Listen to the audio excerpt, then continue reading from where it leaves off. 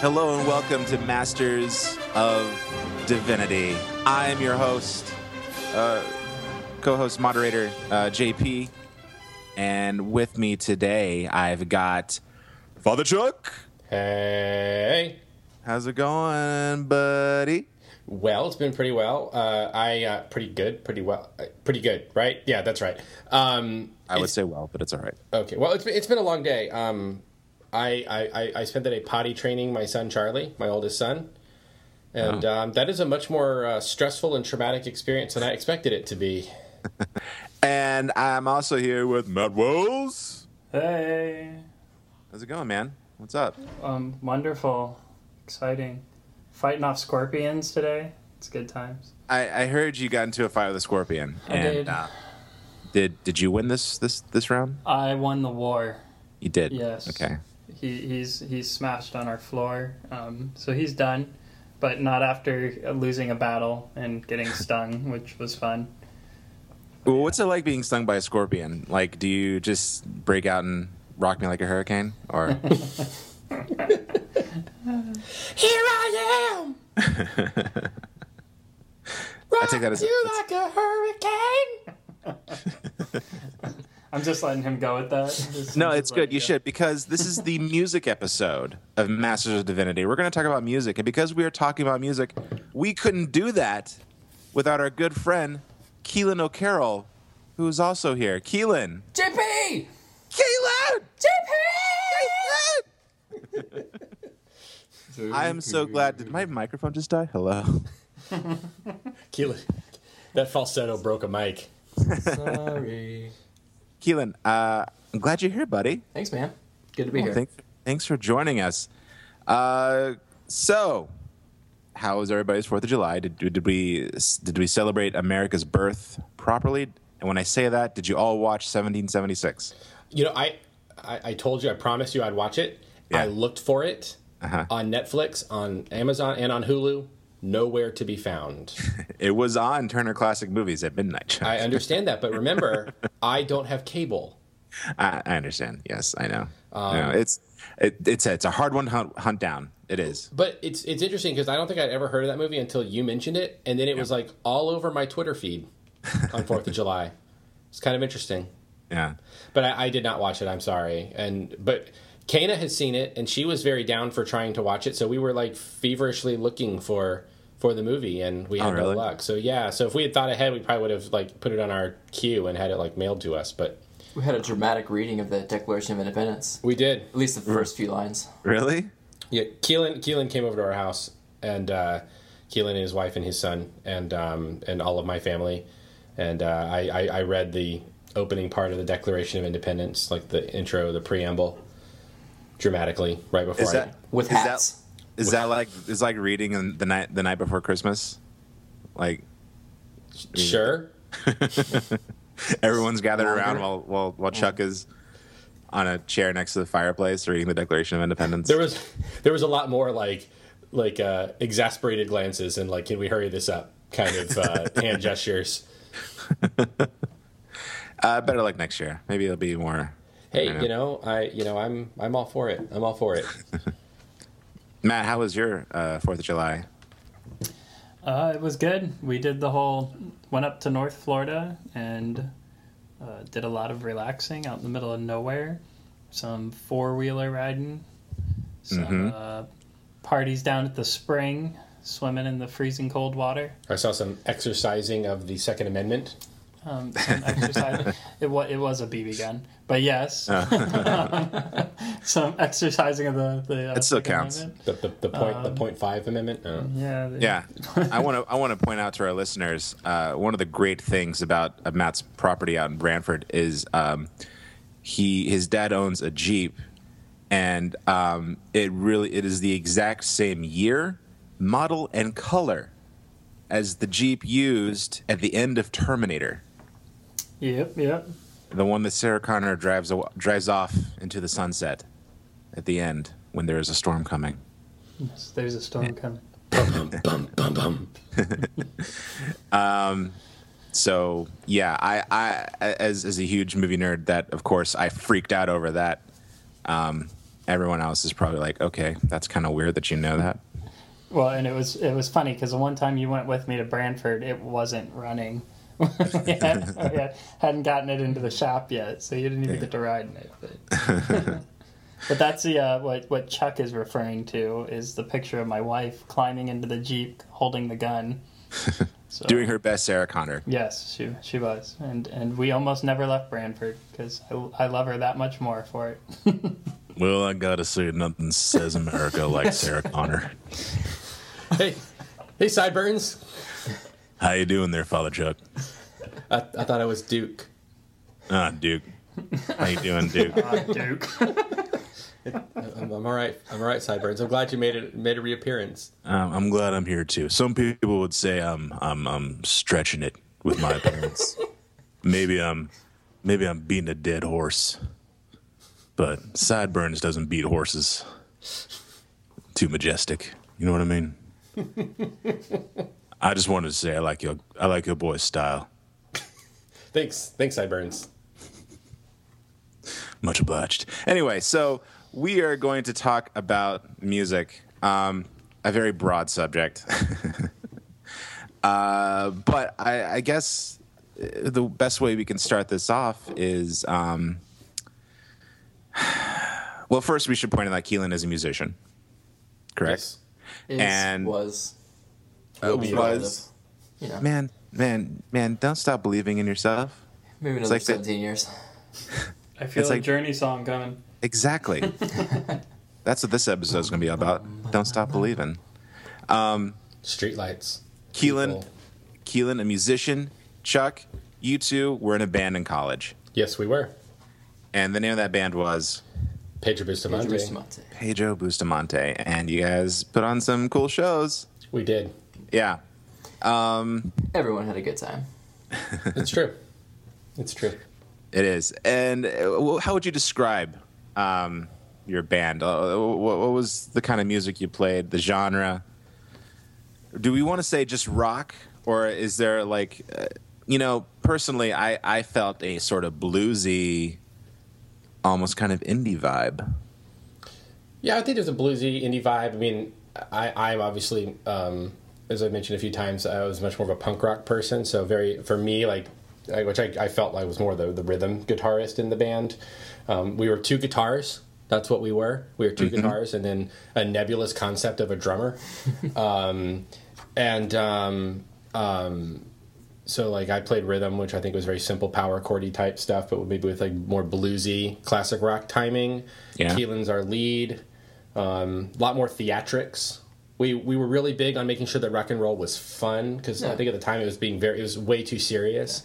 That was the height of emo, Right. and so there were a lot of Emo and Nickelback were duking it out, if I remember, at the time. Yep. yeah. So we wanted to liven it up a little bit, make it a little more fun, a little more involved. Yeah. So it was just a good rock and roll. Where did you get the name Pedro Bustamante? So the name Pedro Bustamante came from our friend Ryan. Ryan is blonde curly hair, blue eyed, and he had been in a class, and he had told me. So there's this girl that I had made friends with, and he knew her as well, and I guess they had been study partners or something. Yeah. Anyway, when I mentioned this girl to him, it was our sophomore year of college. He was like, "Oh yeah, her." He's like, she thought my name was Pedro Bustamante for a year. And I was like, wait, what? You look nothing like a Pedro Bustamante. And he explained that apparently instead of just asking someone who he was, she sort of looked at a seating chart and kind of judged where he was sitting or something and determined that he was Pedro Bustamante. So there was an actual student that we went to school with at some point named Pedro Bustamante. Keelan and I both thought the name was just a wonderful name. That's gonna be our band name. Though Keelan, I will say to Keelan's credit, he fought very hard for what band name did you want us to be? I wanted to be Uncle Jesse and the Rippers. He wanted to be Uncle Jesse and the Rippers. He fought very passionately for that name. And I think it would have worked then because this is before everyone was super nostalgic and the hipster thing wasn't really a thing just yet, I think it would have worked. But I do love Pedro Bustamante. Bustamante is a good name. And what made it great was we finally got a hold of an old yearbook, and we like looked for Pedro Bustamante. And if Pedro Bustamante is listening to this podcast, I'm sorry for what I have to say, but Pedro Bustamante was one of the most awkward looking kids that I'd ever seen, and it just made it all that much better. I remember you showing me that picture. Yeah, I agree. Yeah. Yeah. And you, JP, were our super fan. You own the only Pedro Bustamante t-shirt. I do. I made it myself. Yep. Because I remember you had an idea for fan swag. Yep. The male t-shirts were going to say, "I am Pedro Bustamante." The female ones could have said it too. And the female ones were going to say, "I'm dating Pedro Bustamante." Oh, that's right. That's right. Super sexist. But Fun. Hey, man. we weren't quite woke then. Woke. But surprise, surprise, I couldn't find a girl to wear the "I'm dating Pedro Bustamante" t-shirt. It's like story of my life. But definitely story of my college life. Yeah. But yeah, I still have it. I still have the shirt. But what's funny though is that it was a ringer shirt, so it was like a white t-shirt with blue rings on it. So it looked like the Vote for Pedro shirt that was popular when Napoleon Dynamite came out. Right. Classic. So when I wore that shirt, whenever I wore that shirt, people were like, Napoleon Dynamite. I'm like, no. I just want to talk real quick about how much I loved our first show. And that was the show where you unveiled the shirt, the whole thing. Keelan and I, we went and so we did Battle of the Bands at PBA.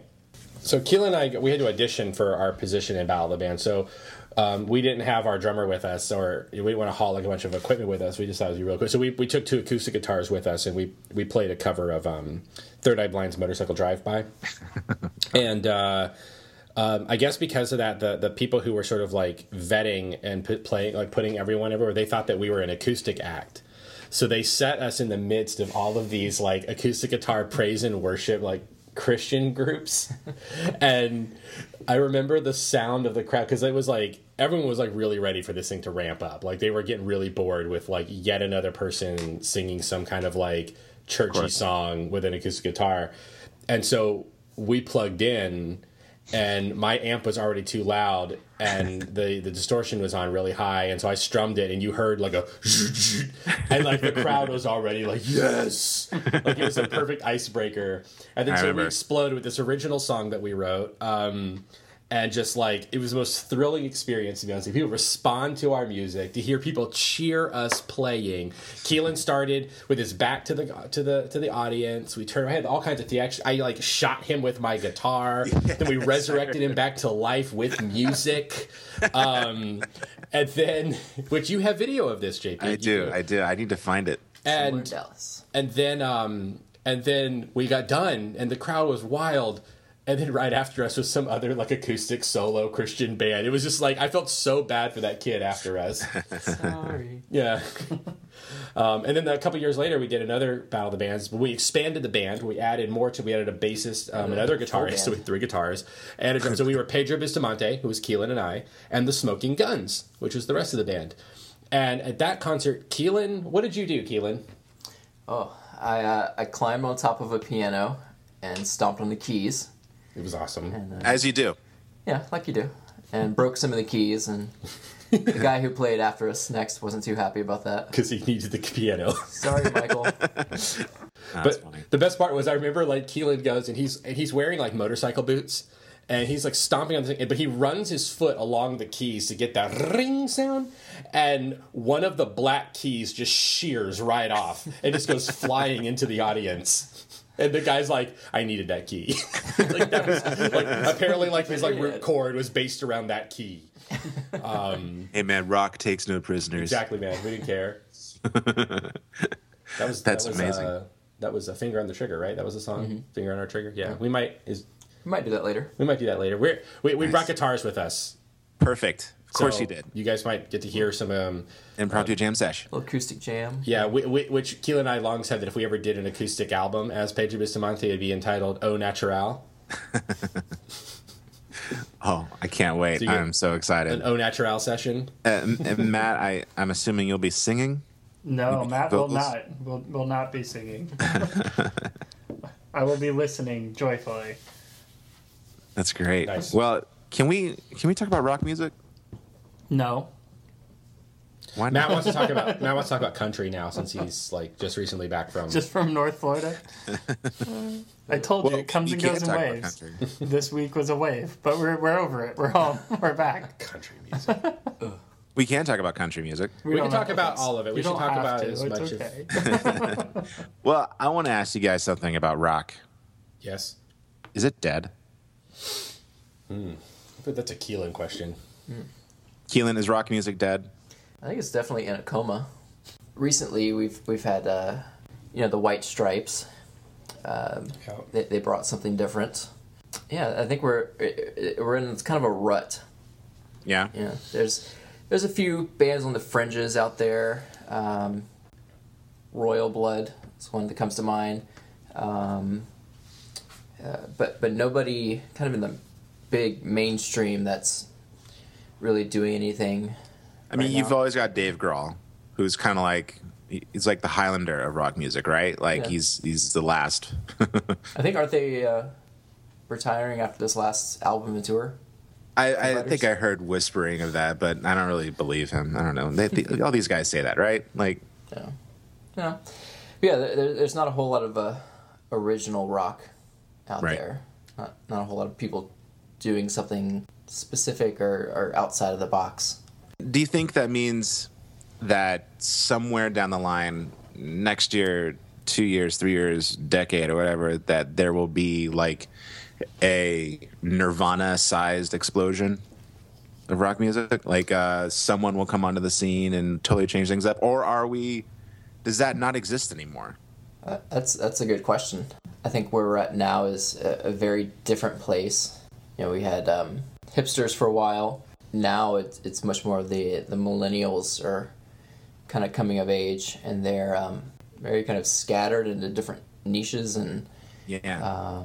It's kind of funny because I see like the evolution of the millennials kind of mirroring the evolution of the boomers, how their taste in music has gone from like really cool, a lot of 90s alternative and grunge, just good music, and then it just gets kind of lame. Yeah, I've been thinking about this a little bit myself, and like what's interesting to me, I guess, is that I can't think of any musical style now that will offend anyone. I feel like that's kind of key in this, that there's nothing anymore like the commercial aspect of music is able to embrace kind of everything. Like we've become, I don't want to sound, but we've become kind of hedonistic in a lot of our society. And so because of that, there's just nothing that's really like confrontational or offensive. I mean, I can't think of a music like when Nirvana came on the scene, like that was such a quantum shift, because the rock music of the time had been, stadium rock, Right. Hair metal, really, really produced music. Yeah. And to have these three kids from Seattle come in with their, thrift store guitars. Right. And it just like, I remember hearing watching a documentary once, and they said that once that drum kick of Teen Spirit kicked in, you were hearing music change forever. Yeah. Like an entire, suddenly a decade was defined with one drum kick. But I just can't think of anything right now that offends people, like that's shocking, that seems like that, to me, the only thing that's really interesting music, like where you see some of the most interesting music happening is in pop, weirdly enough. Yeah. But even then, like, it just sort of is able to be embraced by the corporate mindset, and so like it just sort of absorbs everything. I feel like everyone has a meltdown whenever Beyonce does something new. I don't know if that means it's offensive. Like, I mean, I don't know if you guys noticed that, like that Lemonade thing that came out. I haven't really seen it yet, but I feel like, I don't know, there's like this weird meltdown that goes on in the culture where it's like a mixture of like hate and like annoyance and also like super excited. I don't know. Yeah, I don't know. I mean, I'm the wrong person to talk about Beyonce because I am not a fan of Beyonce. You're not a fan of Bey? I'm not. You don't I'm like Bey? I don't get it. I'll just be honest. I don't get it. I know that probably like makes me some kind of racist or something, sexist, Racist I don't and know. sexist, my friend. I don't get it. I try listening to Beyonce and I just don't get it. To be honest, I feel like most people are into her because of the hype that surrounds her. I don't think anyone like really actually likes her, like music wise.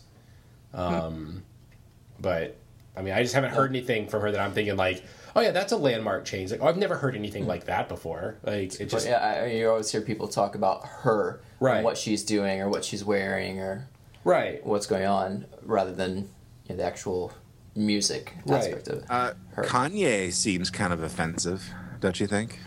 Yeah, I mean, Kanye, I could see that. I could actually see that. But at the same time, I feel like the thing that people get offended by anymore, if we get offended, it's not the message. It's just he's stupid.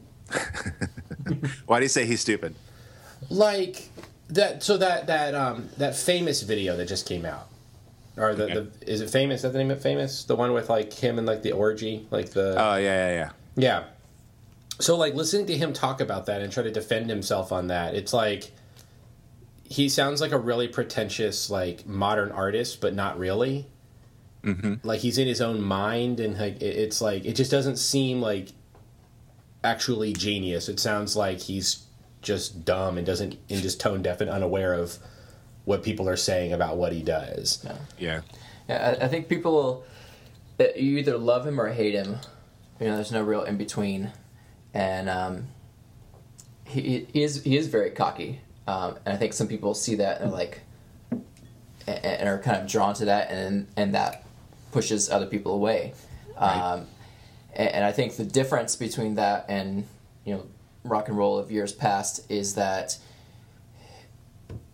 yeah, rock and rollers were cocky, but they weren't out there telling people they're geniuses, telling people they're the greatest. Right. Other people were saying, these guys are geniuses, these guys are the greatest. Well, maybe Gene Simmons. Well, I think he's a hack. But again, would you say that Kiss is like landmark, like transformative No.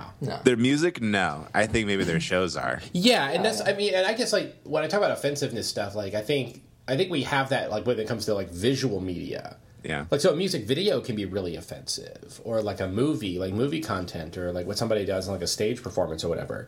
But I think like the actual sound of music itself, right? Like, people were so offended by jazz when jazz first came out because it emphasized the drum beat so much, and it was like, this is not right. And then, rock music had the same kind of thing. And to be honest, when you look at the early criticisms of rock and you kind of parse through the language, you realize it's actually racist because rock music is black music. And it was black music popularized by a hillbilly named Elvis Presley. I was waiting for Matt to give me the smirk. And like, I don't disagree, but I still love Elvis. Okay. But I don't disagree with you on the history side of it. Yeah, I can't.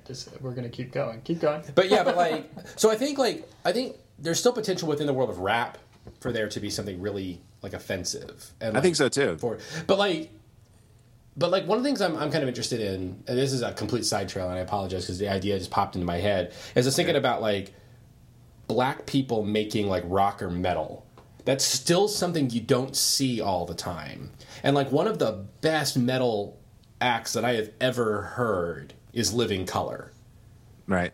Cult of Personality is still like, what a hard-hitting, amazing song. And then there's that band, I don't know, JP, if you remember the name of them, but they were on Colbert and a few other things, but they're like teenage, like it's like three black boys, like teenagers, and they started a metal band like at like 11. What were they called? I totally forgot they were called, but they're incredible. They are really awesome. I saw them on YouTube when they were like first discovered, I guess, because they were playing in I think like Times Square. Mm-hmm. Yeah. And amazing act. Can I make a controversial comment as Sure. someone who kind of claims to be sort of a neophyte when it comes to music? I sort of see Kanye West as Kurt Cobain if he hadn't killed himself. Like you just stayed around too long? In a way, yeah. Because I actually, if you you guys knew me in college. I was like, I worshipped the ground that Kurt Cobain walked on. And, you know, I wore my Nirvana t-shirts and like only listened to Nirvana for like maybe a whole year. I read a lot of interviews with him and stuff. And at the time, he trashed everybody. Oh yeah, Everybody. Like, and you know, there's the infamous, you know, Guns N' Roses kerfuffle, if you want to call it the Nirvana Guns N' Roses kerfuffle at the MTV Music Awards 1992. I think Those were the days. yeah. when I think he got into like a shouting match with Axl Rose, as you do, and then Dave Grohl called out Axl, and then they destroyed the stage.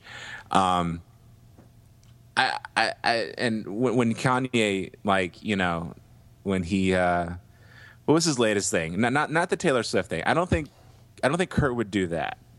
That's if he hadn't killed himself, he probably would. But the one where Kanye approached the guy from was it Beck? I think him and Beck have a thing going right now. Yeah. I could see Kurt Cobain doing that. Yeah. I just, and my point is, I do think hip hop is sort of like the new, kind of the new trailblazer. It's sort of taken the place of rock. Yeah, the thing about hip hop for me, and I think what Kanye is doing is sort of like he's the one that's sort of trailblazing it, as crazy and as weird and as stupid as he is. yeah, I mean, and who knows? He could be like operating on a completely different plane than all of us, you know. But like, the thing about hip hop, I feel like if I listen to like NWA from the '90s, Yeah. like I can see like the punk rock element to that, and it's funny because to listen to it and realize how offended white people got over this, it just did not get the joke, Right. right? Like they're celebrating all this stuff. Like no, they're actually kind of talking about this is what life is like, but at the same time, it's kind of a joke. Like there's a very sophisticated humor going on in this. But like thinking about like good proper middle class people getting so offended by this music, like I can see the kind of punk rock element to that. But I can't think of anyone who's doing that now within the rap world. Like it's all very like studio. It's very like produced. It's very like commercial. Mm-hmm. I just can't think of. I can't think of too many people that are doing like edgy, you know, stuff. Like I don't hear too many stories about like, oh, yo, you heard that? You know, I got a hold of this like underground mixtape from so and so. Prophets of Rage. Have you seen that? No, It's the members of Rage Against the Machine minus Zach De La Rocha, with a member of Cypress Hill. Ooh. And a member. Really? It might be somebody from NWA. okay. And they've gotten together and they're about to go on tour. Huh. Yeah. I'll check that out. Oh, that sounds awesome. Matt, who's your favorite hip hop artist?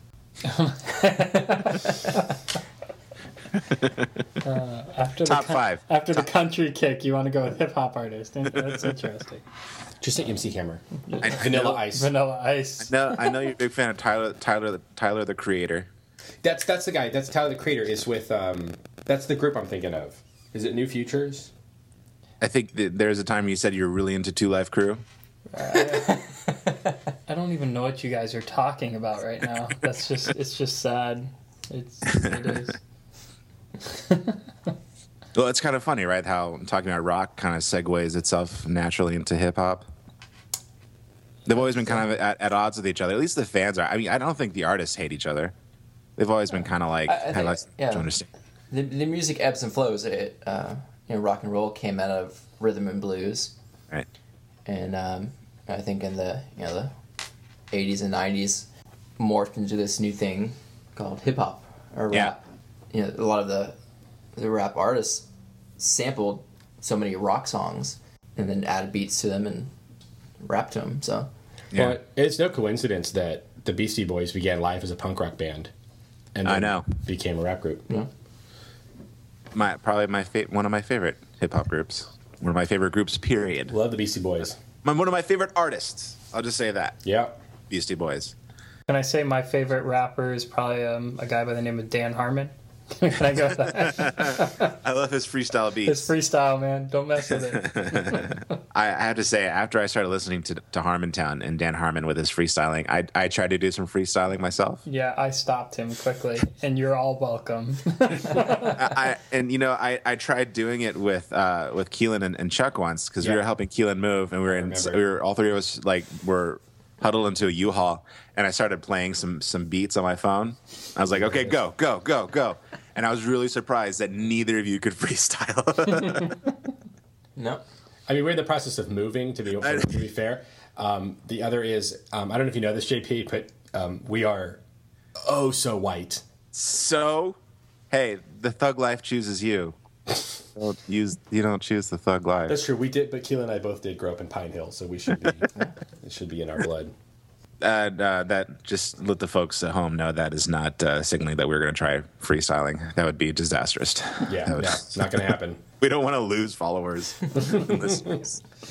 Yeah, if we're going to lose them, let's lose it over something that matters, not really bad freestyle rapping. That JP guy just had a freestyle about envelopes for some reason. I don't know. Envelopes and anime. Office It was supplies. weird. You guys ever encounter those people that say like, I like all music except for hip hop and country? I've been one of those people.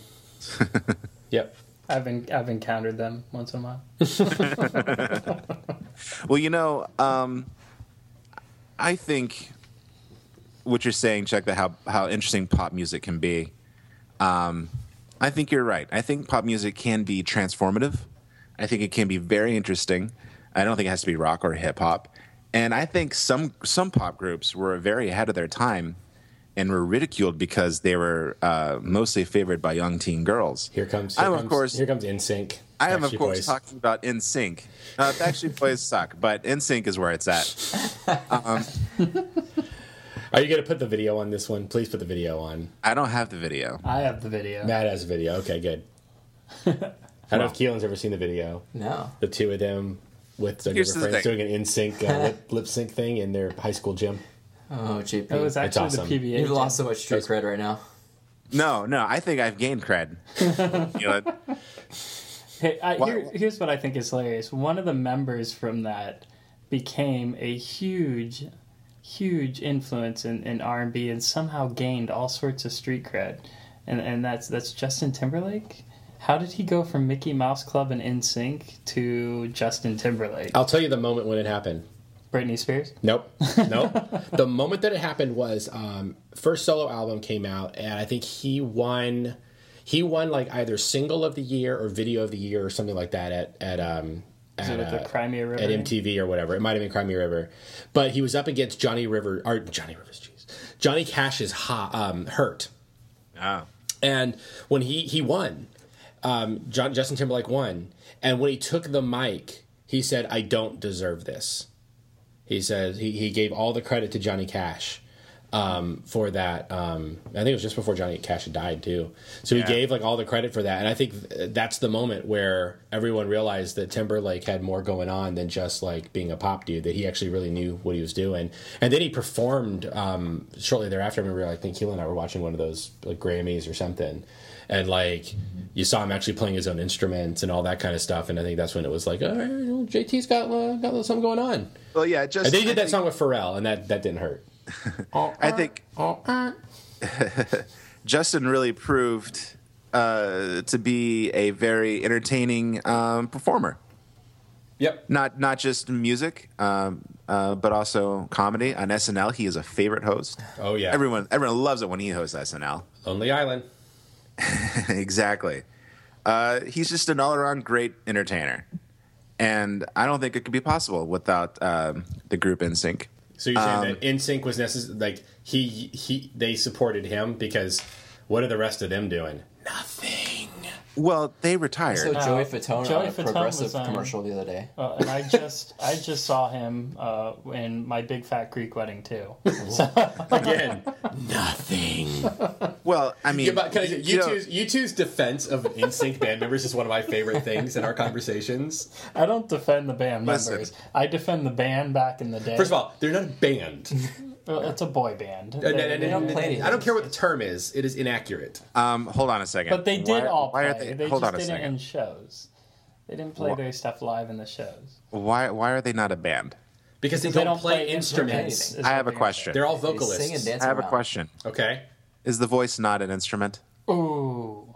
The voice is an instrument, but No, because you not don't play it. like when you sign up for band, they hand you like a drum or a clarinet. If you want We're to going by sing, high school rules. What is that? if you want to sing, band rules. they put Chorus. you in chorus. It's not gonna. That's not. We're not going to talk about the imperialist rules of high school, like the hierarchies of high school band. Like, Hey, raise your hands in this podcast if you're actually in a band. Okay, that's right. No, you're not. I was in the praise band in high school. Does that count? Fine, that'll count. I'll count that. Did you play an instrument? Count it. I don't refer to myself as being able to play guitar. Other people would say yes, but if you heard me play, I would say no. I Okay. did not play an instrument. I held one and it made noise. Nice. I actually had somebody come over once when I was in high school, and this guy started playing my guitar at the house. I legitimately didn't know my guitar could sound like that. I thought like I just had a cheap guitar, and he started playing. I was like, "Wow, it really is me." That Sears Harmony guitar can sound like that. That's awesome. That first act. well, I hit you with something, but it's all true. listen. I'm not being ironic when I'm defending NSYNC here. Okay. I know you're not, and that's what makes this all the more glorious. And if you listen to NSYNC, I mean, really listen to them. They're a talented group. If you listen to them sing like a cappella, it's beautiful. It's a thing of beauty. Look, I won't lie, JP. I won't lie that there was. I remember a moment in the late '90s, early 2000s, late '90s, I think it was. I was driving. I remember distinctly where I was. I was on the East-West Expressway in Orlando, and I was driving to my ex-girlfriend's house, and I was flipping through the radio, and I landed on XL 106.7. That was today's hits in Orlando. I remember. Yeah. And I remember hearing this great little acoustic, like finger picking number, and I was like, "Oh, that's not bad. What is this?" And I listened, and it was "I Want It That Way" by NSYNC. I thought, you know what? That's not a bad song. It's really not a bad song. That's Backstreet Boys, you jerk. Okay, so whatever. I have to say, I don't care. You should care. Backstreet Boys suck. NSYNC is awesome.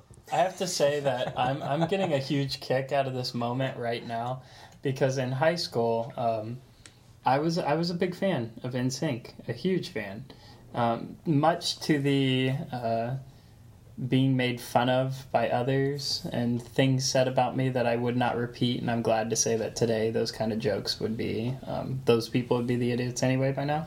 But I drug JP into this somehow. And I'm getting a huge kick out of the fact that I'm sitting here listening to him defend NSYNC to you. And I'm letting him sound like the guy who is totally into boy bands when it was all my fault back in the day. Look, I know that you're being unironic in this, JP, but I'm gonna put myself out here and acknowledge the fact that I have had, and Keelan will verify, my really poor music taste at various times in my life. Like, This is not poor music taste. NSYNC is good. Jeez. All right. And that's what I think is funny. This is what, going back to the Justin Timberlake conversation.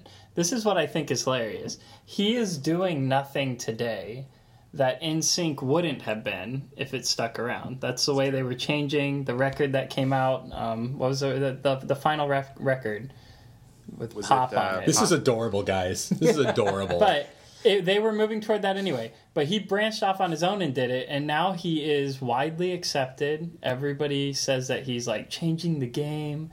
When it's the same music, it really is. If they had stuck around, they'd be doing the exact same thing. I really don't think so.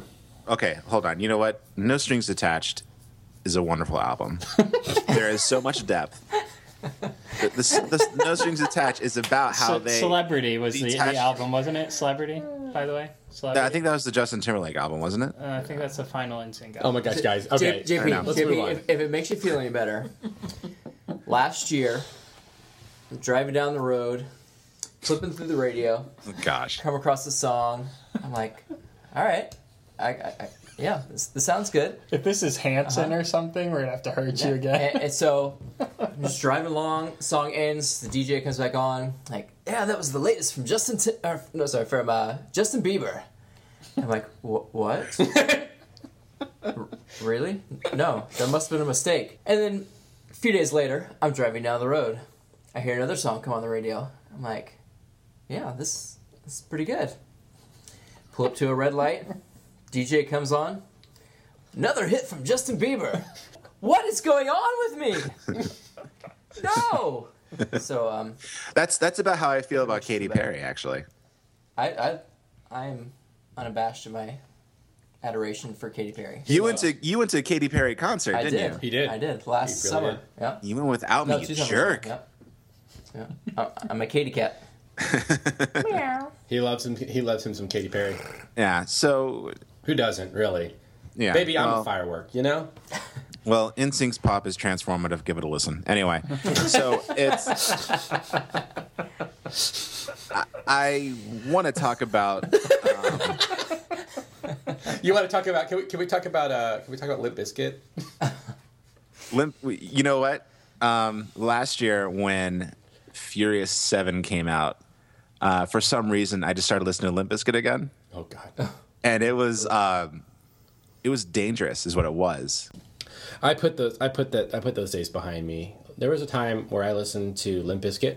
I listened to Korn, Yeah, totally. Me too. Orgy, Rammstein. Did you call in to get Korn's Freak on a Leash on TRL's #1 spot? I 'Cause totally did. I never called TRL because I really hated Carson Daly. Really, really disliked that man. Well, I called in just because I wanted to see Korn beat NSYNC so bad. Oh wait, hold on. Whoa, what? Listen, I went through 2 phases in high school, okay? 2 phases. We're learning so much about JP today. This is like the episode where I talked about Godzilla. We're learning so much about JP. Freshman and sophomore was totally just Korn and Limp Bizkit, like you said, Chuck. And then junior and senior, it was just NSYNC, Britney Spears, Backstreet Boys. That's quite a leap. That is quite a leap. Was there a girl involved? Were you like really into a girl and you changed? Because I think that's what it was. That was what it was for me. So Shut up, Matt. Maybe. I don't know. all right, sorry, JP. I jumped in. What were you? You were wanting to talk about something. I could fill in the holes for you, but I won't do it on the recording for JP's sake. Yeah, I do. I'm getting tired of being judged for loving NSYNC. So I want to ask you guys individually. I don't want to take up too much time, though. The famous question in the movie High Fidelity is top 5 desert island albums. You meaning the 5 albums you would take if you were stranded on a desert island? You can. Yes. These are the last 5 you can ever listen to. Jeez. All right. All right. You can't Oh, live man. without them. Are we going in a particular order? I see. I look. Both of these guys have their phones out. Oh, They're like, yeah. what am I listening to?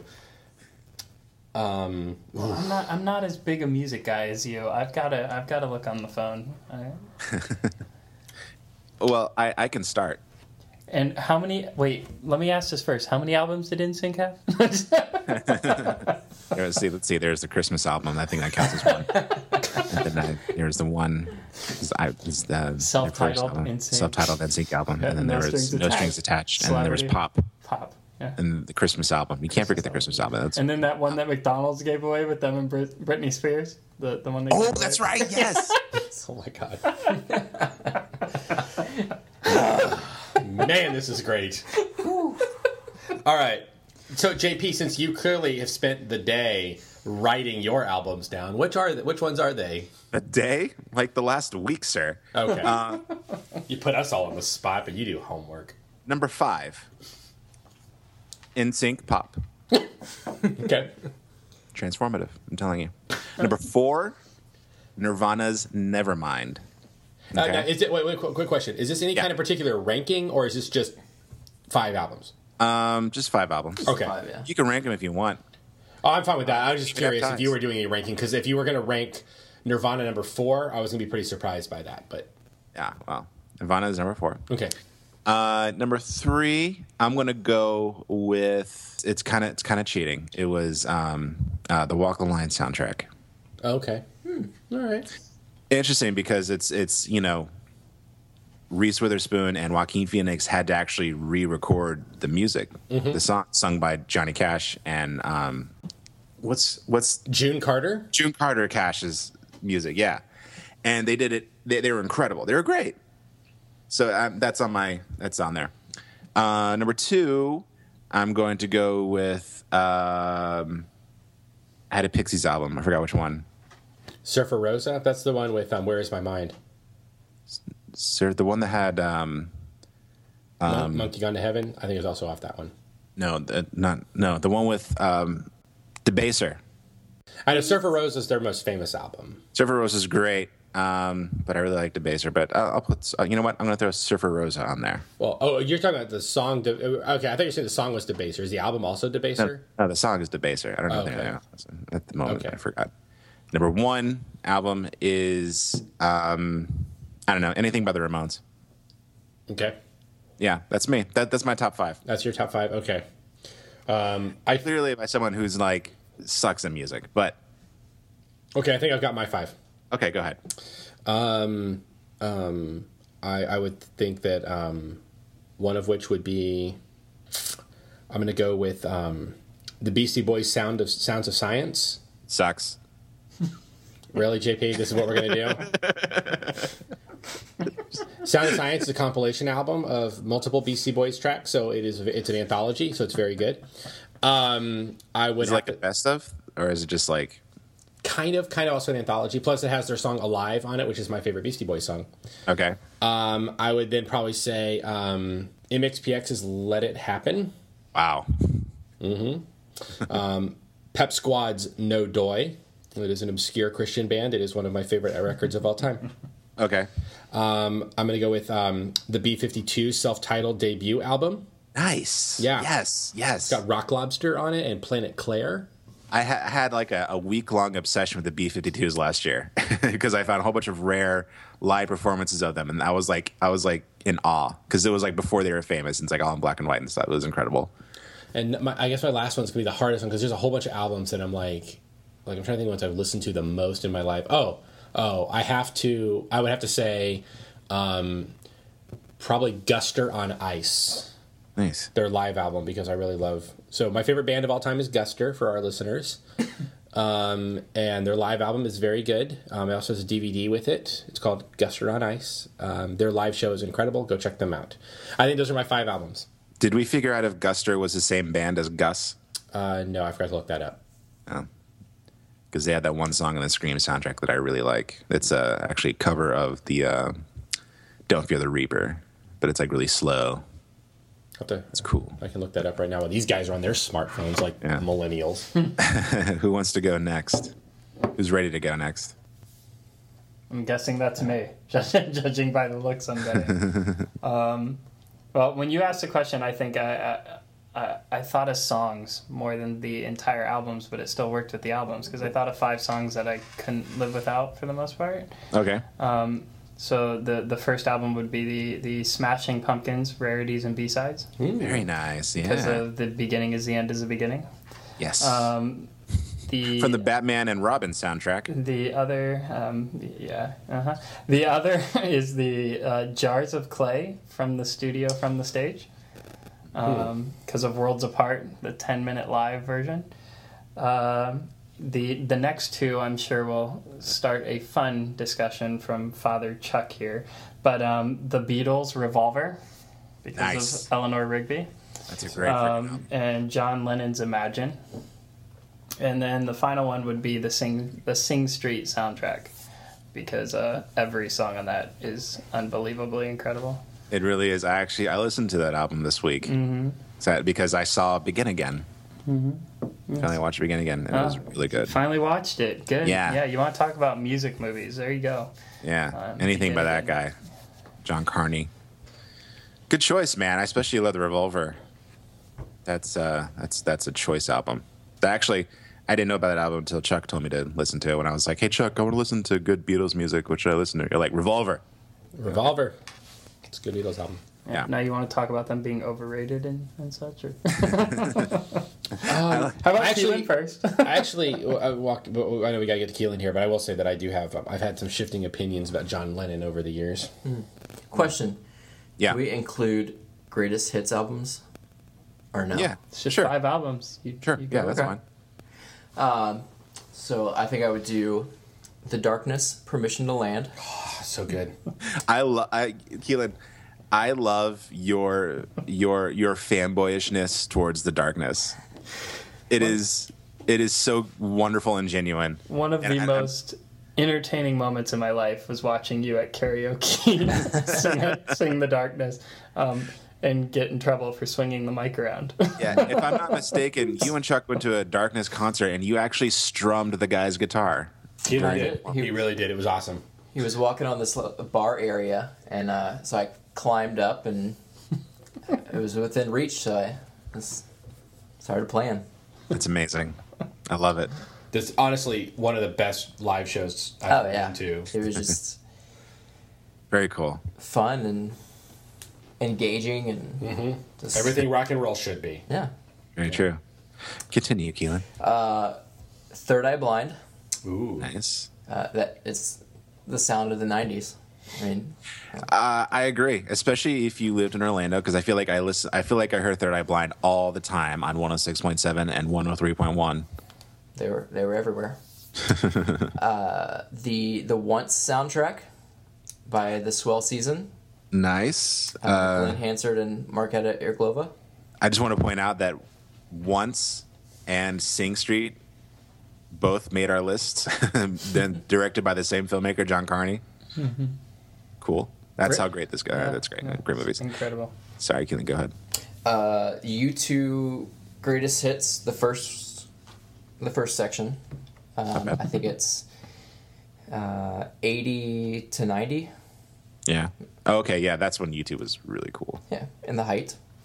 And then Queen greatest hits volume 1. I feel like I could have told you guys like what Keelan's top 5 was. Like this is so Keelan. Although We should have played a game of like guessing each other's. Yeah. but that is so you, Keelan. That is so you. I love it. I think out of all of us, like it's predictable, but I mean that in like a good way. Yeah. You know? There are a lot of second place runner-ups. Yeah. Get some ties, maybe. Katy Perry didn't quite make the list, but she's up there. Yeah, it's like Be with Counting Crows. August and everything after. Although Once surprised me.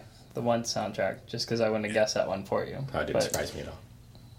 Yeah, that's Great soundtrack. I love either good acoustic music or straight up rock and roll. Right. A little surprised Coldplay didn't make the list. It was a runner-up. There were several albums to choose from, so Yeah. yeah. Keelan, did you see Sing Street? I have not, Oh man, you got to see it. but it's on I think the you list. would love it. As soon as it comes out on Redbox. Yeah. I also think you'd probably like Begin Again. Oh That's on- yeah, I've been meaning to look that up. That's on Netflix. If you have Netflix. That was Great. who's it? Adam Levine's in that, and right, Mark Ruffalo. Mark Ruffalo and Mark Ruffalo, Keira Keira Knightley. Yeah, and James Corden, which I found unsurprising. Well, that's cool. Bringing up the One soundtrack and the Sing Street soundtrack. Chuck, you said you wanted to talk about like music movies, Yeah, why not? not necessarily musicals. Right. What do you mean by music movies? Do you mean like Sing Street? Do you mean like Once? Do you mean like Almost Famous? Yeah. Oh. High Fidelity. The made-for-TV Beach Boys biopic. I don't know, just kidding. The John Carpenter directed biopic of Elvis, starring Kurt Russell. It's not very good. Walk the Line. I heard Yeah. it again. Did you hear it again? Okay. Walk the Line. Also, can I just give a quick mention to my... Well, we'll talk about it more, so I'll talk about favorite stuff later. But yeah, those kind of movies. Yeah. Can I just point out? Have I know Matt just recently saw High Fidelity. You guys have seen High Fidelity, right? No, I have not seen it. Oh my gosh, you guys would love it. I know. It's been on my list for years. It's on Netflix, right, Matt? I honestly don't remember if I saw it on Netflix or the HBO app. So I don't know. I don't Is know that the John answer to that. Cusack? Hell's Yes. box office. What I will tell you is I hit play on it, and about five. I'm being totally honest about it starts off as it's going. I'm like, really, JP? You're going on and on about this movie, and by the end of it, I was like, really, JP? You let me go this long without seeing this movie? But it's a journey you have to take. Yeah. Did you see Love and Mercy? No, is The that Brian the Paul Wilson? Dano Beach Boys movie with John Cusack? Brian Wilson, John Dano, and Paul Dano. Paul Dano and John Cusack. Yeah. No, I haven't seen that one yet, but I me do either. want to see it. You guys have seen it? It was good. Yeah. I didn't quite care for John Cusack as as the older Brian Wilson. Mm-hmm. I thought they could have picked somebody else, but he did a decent job. But Paul Dano probably good. Paul Dano was great. Yeah. Yeah. Yeah. I like He Paul doesn't Dano. hold back. That Paul Dano. I like that. He's a good actor. Yeah. Let's talk about Almost Famous. I love that movie. that is a stellar movie. That is one of my all-time favorite films. I showed it to Matt and his wife for the first time last year. Really, just last year. I feel like that I've was never seen it. Cameron Crowe's peak. Yes, Right? I agree. Am I right? Mm-hmm. I think so too. And this is like how it I also do like Elizabethtown, though. Yeah, I mean, when I first saw Elizabethtown, I really liked it, but I didn't start loving it till they started playing Freebird at the wedding because I thought that was a great scene. I haven't revisited it lately, but this is how like musically like illiterate I am when it comes to just music and bands and stuff. Like I had no idea, and I've been using this joke for years that Lester Bangs. Like, I want to become Lester Bangs one day. I always thought I was referring to Almost Famous. I had no idea Lester Bangs was a real person. Right. famous editor of Rolling Stone. Yes, famous editor of Rolling Stone, famous music critic, music journalist. But great film. I don't know. Well, here's a question for you guys. Do you think Penny Lane in that movie is a manic pixie dream girl? Part of me wants to say yes, but she's kind of the main character of the movie. Yeah, I could see that. So I don't know if she fits because, well, no, she carries a lot of the aesthetic of the manic pixie dream girl, Mm-hmm. but she doesn't serve the purpose of the manic pixie dream girl, which is to sort of prop up the male characters. I feel like she has a lot of agency on her own. Yeah, I think Penny Lane. I think that she did kind of prop up like Russell and Will. And because at the end, like she kind of brought them together so that he could write a legitimate story. But also at the end, she goes to Morocco, which is like her dream. Right. Yeah. So it's kind of like the manic pixie dream girl done right. Yeah, I guess. Maybe, do you think we should define what we mean by manic pixie dream girl for our listeners, for those who might not know what that is? Like me. Sure. Or for Okay. one of our co-hosts, who's Matt. Chuck, who doesn't know. what is the manic pixie dream girl? Since you're so good at articulating things. As leave it I tonight. understand the manic pixie dream girl is that she is the stereotypical quirky girl who some kind of male protagonist in an indie film falls in love with. She is just a collection of quirks. She is Zooey Deschanel.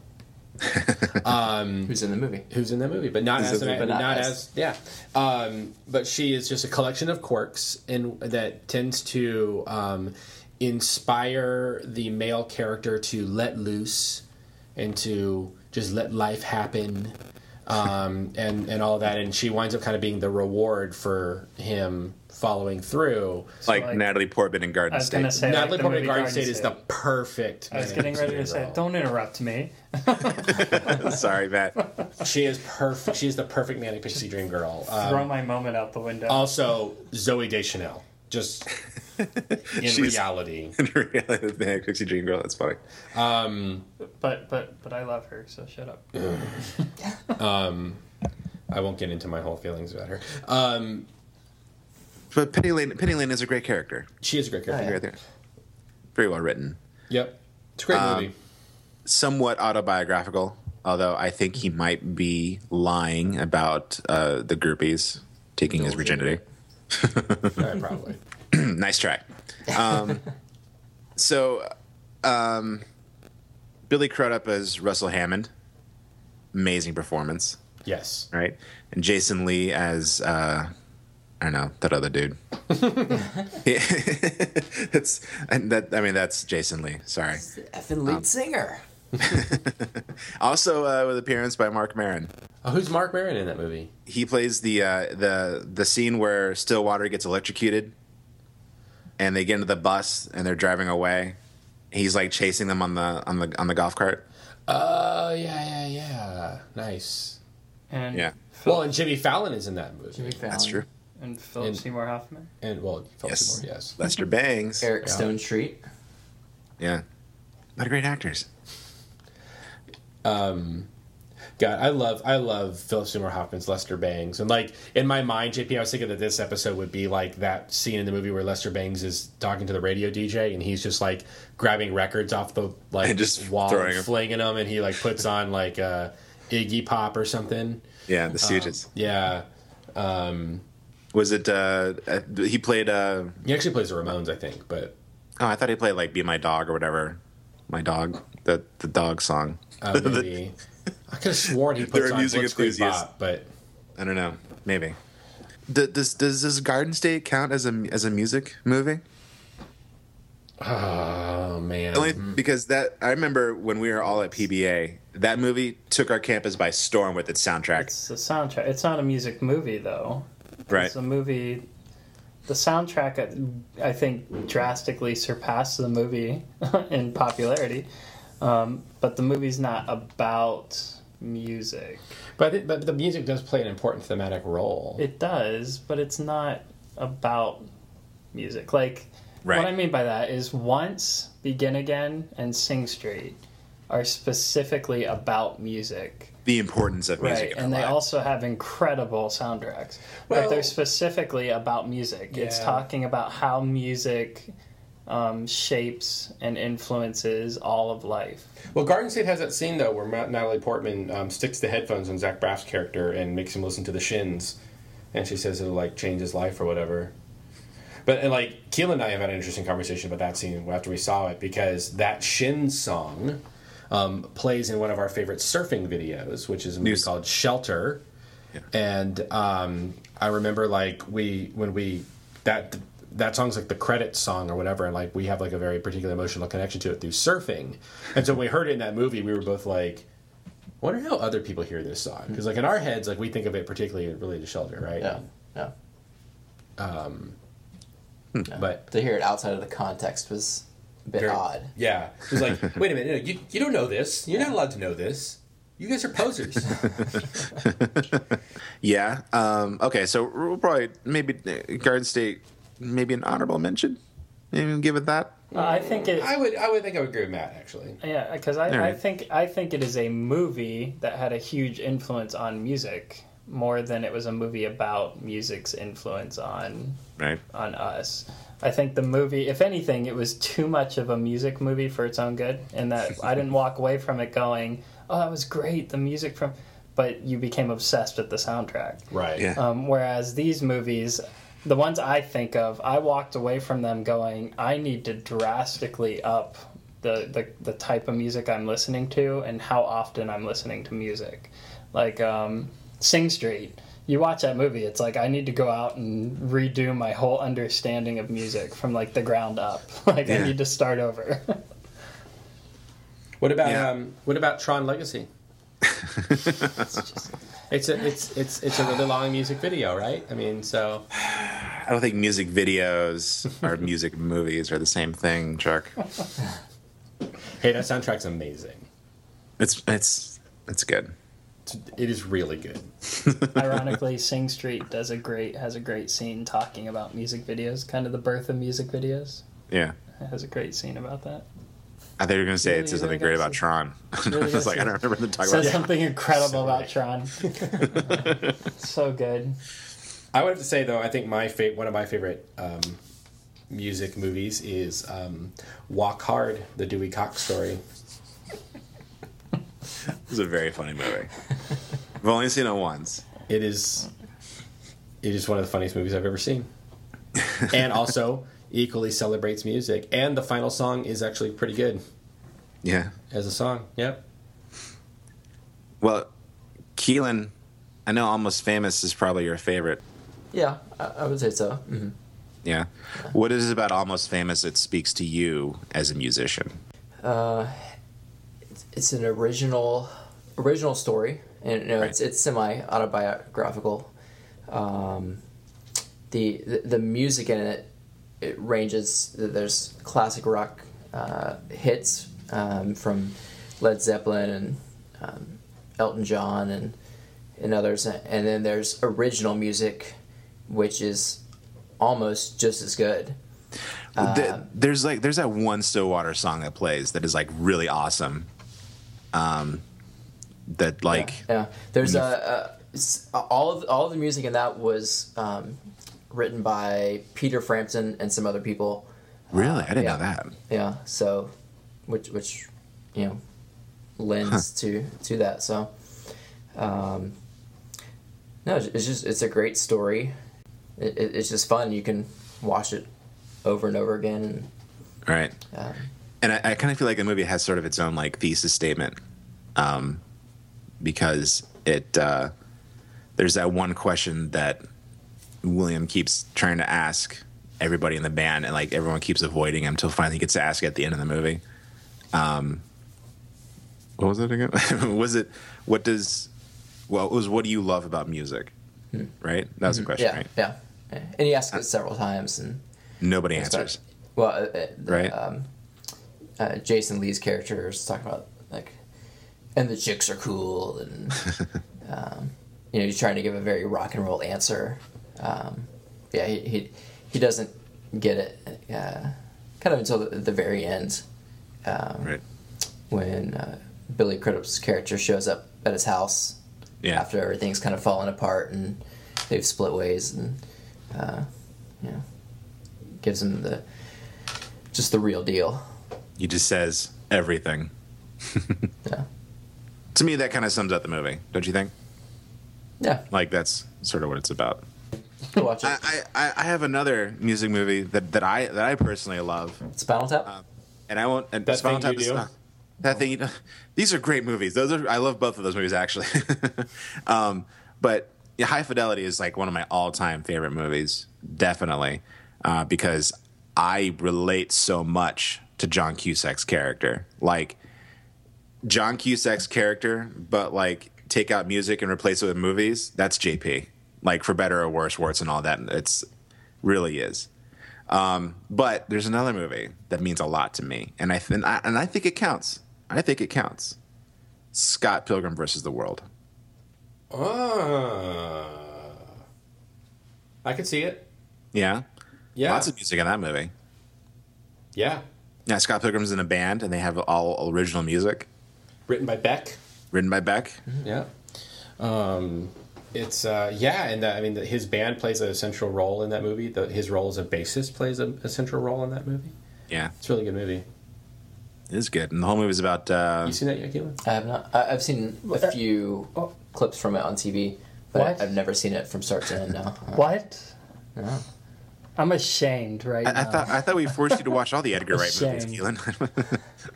I mean- Shame. It's also equally a video game movie. Yeah. Yeah. I mean, that movie is just like a pop culture movie, like in general. Like, And according to the canon, it's the best live action version of an anime film ever. yeah, They said the cuts and stuff are the only time they got away with the anime style of editing in a live action movie. it's true. But that just goes to show Edgar Wright's like a master filmmaker. But I love the music in that movie, especially there's a song by Metric. That's actually how I discovered the band Metric. Canadian band with a female vocalist. Ever you guys No. heard Metric? Oh, great stuff. Good music. See, See, right now I'm just really into baby metal. I was gotta gonna go. say I've been hearing a lot about this baby metal. I never really looked into it, but I always assumed it was exactly what it says it is. Like I thought it was like a kids bop, but with like metal. And then I posted the video. Yeah, and it's like a weird Japanese thing. Yes. It's like in sync with girls. So it's like, I don't know, like You're not Spice allowed. Girls. You're not allowed to speak the Me. name NSYNC. You've shamed them for an hour now. They're like from my town, all right? But like, it's like a pop girl vocalist group with like Slayer in the background. Really? Oh, yeah. Okay, I remember now. That's kind of cool. It's very weird. No, but It's Japanese, which also is Japanese. Yeah. I'm seeing a Of course, I like trend. it. I'm seeing a trend with what we're calling music movies, because we all agree that musicals are not music movies, because we're not talking about a musical where people sing and there's music in it. We're talking about movies that are about the impact or influence of music. Yeah, though I'd say once blurs the line. A little bit, but all of his movies do that in the sense that they have a performance section of it, but the performance section plays a key role in the story. And it's usually, once is more straightforward. His other movies, it's usually more of it's a fantasy scene. It's not actually occurring. It's what the character in the movie is seeing happen in their head is usually the key performance piece of his movies. And Begin Again, Mark Ruffalo is watching the song produce itself. So the instruments are moving on its own and playing the fill-in parts that he's singing. In Sing Street, there is an incredible throwback to Back to the Future in a music video style section of that movie. But what I'm seeing is music movies are coming-of-age stories. Even High Fidelity, which is an older guy who's living on his own and doesn't seem to be the typical coming of age, is all about him in a coming of age story. It's reflective, the whole Yeah, movie. it's him. It's diving him into his past. but it's him growing up and moving forward. It just took him to when he was an adult to get there. But I think that speaks about music itself. That what is inseparable about music is how it is something that journeys through you in life, and there's songs that push you to the next stage in life, and there's songs that become the soundtrack to a section of your life, kind of like JP and myself and NSYNC. It becomes like a soundtrack to the couple years of your life that you can go back to, and then there's those underlying currents that they become almost like an unforeseen force that you're basing kind of the pattern of your life on, is this music that's kind of traveling there with you. And those would be the songs that really hit home, stick with you. They'd be your top 5 albums. They're the ones that are traveling there. No matter what's going on, you can go back to those and remember why you're at where you're at. It's kind of like the power of what music does as an art form. And I think the movies that really hit that are kind of a coming of age story in a sense. Although Once and Begin Again, those are odd to hit on, because those are almost about music coming of age more than it is about the characters coming of age. It's really about the music's growth Begin Again, and birth. You know what I think is interesting about John Carney's movies, Once, Begin Again, Sing Street. I haven't seen Once in a really long time, like since it first came out. So I'm not sure if I'm hitting the nail on the head with this, but I feel like John Carney uses music as sort of like salvation in his movies. Begin Again is a very redemptive story, and Sing Street is all about basically music like saves these 2 kids' lives. Like they're able to go and get out of this like cyclical lifestyle because of the music. Yeah, and Once is the protagonist is this depressed dude who's coming off of a bad breakup, working at his dad's vacuum cleaner repair shop, sort of heshing for playing music on the street for money, and then he cuts an album and he decides to head to the States. Right, that's like his thing. The whole time you think he's going to end up with this girl that he's playing and making music with, and then at the very end, spoiler alert, they end up going their separate ways. She goes back to Croatia, her husband, or the baby's father in Czech Republic, and he goes to London to find his ex to reconnect. Also, I have to admit, I had to watch that movie with subtitles on because the accents, I was missing 90% of what they're saying. It's just a bunch of efforts. Yeah, and that's actually something I'm still working on my Sing Street review. I'm actually writing a lot about art as salvation, not so much in the spiritual sense, but actually literally. I think there's this argument that can be made And by people that do consume art on a regular basis, whether it be music or movies or TV shows, the argument that art is not important, or that art is not important in the same way that the police are important, or firefighters are important, or I don't know, civil servants are important, because it's not solving world hunger. You're not saving someone from a burning house. You're not fighting crime with music. You're not. We are the world, JP. We are the world. But ultimately, I think that art, music as well, I think it saves the life of the artist. I don't think an artist can live without creating art. Yeah. To me, I see that in like movies like Sing Street and John Carney's movies. So. Well, I'll tell a story if it's all right. Sure, go ahead. It's a personal story. Music. It was one song that actually inspired me to make a huge change in my life, and that was the song "Kath" by Death Cab for Cutie. Okay. Death Cab's, I can't remember which album it is right now, but that album came out during my first year when I was in seminary, 2008. I was in a long-term relationship that was on the rocks, kind of going back and forth, which you guys all know about. And the song "Kath" is about a wedding, and it's about settling. It's the story of a woman walking down the aisle and sort of settling and all of that, and just that the language of that made me realize, like, I don't want to settle, and I don't think I should make her have to settle either. We're not happy with each other. And so after I listened to that song, I called my significant other, and I ended our relationship. It just brought out some like nascent stuff that was already there. So it wasn't like I was like, like that Son of Sam or something, like listening to songs and being like, yes, I will go do this thing. But it was like it painted a picture of what my life could very well be if I didn't make a change. And so I made a change, and it's all the better for that. So music does save. I can speak personally directly to that. When I compare my life now to the life I was in, like in college, or even a little bit after college, those were times when I was really into music. I was listening to a lot of music. Probably not great music, because the running gag is JP sucks when it comes to music. But there are times when like music wasn't a part of my life, where I wasn't listening to it all the time, and I kind of feel like life was richer. And I kind of feel like music sort of lends itself to like the forward progression of one's life. Do you guys feel that maybe your life is more enriched and maybe more lively if music is part of your day-to-day life? I would especially like to know what Keelan thinks about that. Is music part of your day-to-day life, Keelan? Because I have to ask, because you're a musician. 5 years ago, I probably would have said most definitely. Yeah. But now that I'm in a different stage, it's not so much part of my day to day. Every now and then I'll play some music at work or whatnot, but more and more I'm coming just to enjoy quiet.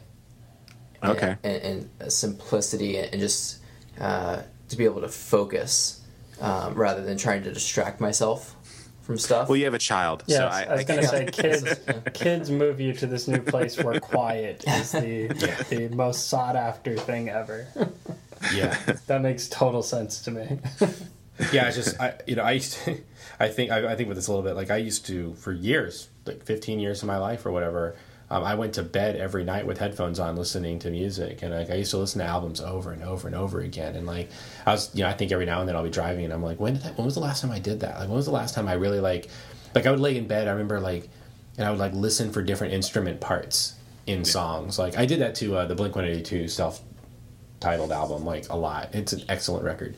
Parsing together what different instruments were, and figuring out they had a studio musician in this one because this is a different, and just doing all those kinds of things, and just really digesting a piece of music. And now same kind of thing. I have kids. I don't do that. I listen to music while I'm driving, and it's really hard for me to really parse it out. And then I'm going to be moving somewhere where I'm living on campus with my church, so I won't even have the commute to listen to music. So I don't know what I'm going to do. Mm. But and you have kids, so you're lucky if you go to bed at all, much right. less later listening to anything. Yeah, there's that. Yeah. Well, I think we've had a very good music episode. I think we should jam. All right. I think Pedro Bustamante should make a comeback.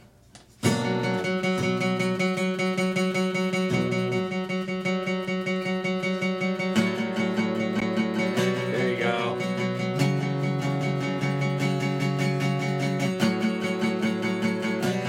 Look around. There we go.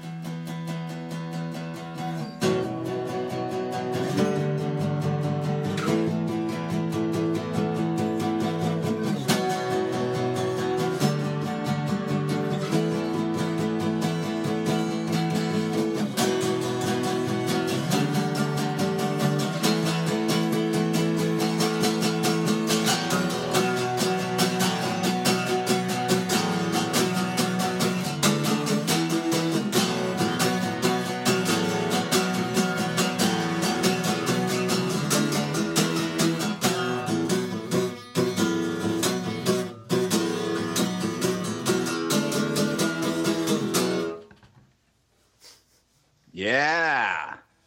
Pedro Bustamante. Did that work? Was that all right? Oh, that was awesome. Hey, rock might be dead in the rest of the world, but on Masters of Divinity, it is very much I alive. feel like I should follow up with some piano and some like God of Wonders. So that was Lady on My Arm. That was the first song we ever played. Is Pedro Bustamante. It's probably the first time we played it in what, like 10 years. Yeah. It's amazing. Who needs Awesome. practice? So you can tell a little bit that it was a little. Forget a few lyrics here and there, and a few chords Yeah. here and there. So Do you happen to remember Finger on the Trigger? I don't remember it, so you might do this one solo. Okay. Let's see here. Well, that was incredible, you guys. I think our listeners are definitely going to love it. So we're going to do one more. What was that last song called that you guys just did? So that was Lady on My Arm. It was Lady on My Arm. And this next one called Finger on the Trigger. Finger on the Trigger. Okay. But before we go, real quick, Father Charles, where can people find you online? You can find me at Twitter at FR Charles B. Also at my church's website, chapelsta.org. You can listen to my sermons, and occasionally I blog there. So those are the two places to hear me. Matt, do you want to plug where they can find you, or should we just plug the usual? You can find all my stuff on themattwells.com, but the usual works better right now for the Masters of Divinity. On Twitter, it's MOD_podcast. On Instagram, same thing. On Facebook, Masters of Divinity. Our website, themastersofdivinity.com. And start writing us, commenting, asking questions, giving us ideas for episodes because we need them. And Absolutely. subscribe and like and review. Great. Keelan, where can people find you online? if you want them to find you. I don't know. I'm on the face space. At Keyboard Warrior. Yeah. I'm sorry. Facebook and Twitter at Keelan_O'Carroll, KEELAN_OCARROLL. Great. Awesome. And you can find me on Twitter at NSYNCFan2002. I will be representing this week. No, I'm serious. That's going to be that's what it's going to be. If you want to find me, that's what it is. You're going to get it. All right. Pedro Bustamante, take us out. All right.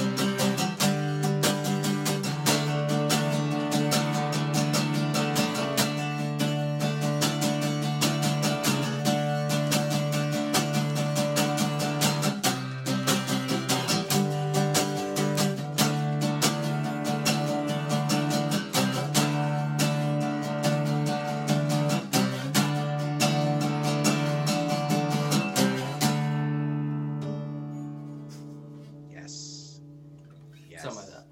Thanks, Lance Bass. Good journey. Good journey. Good journey. Bye, bye, bye.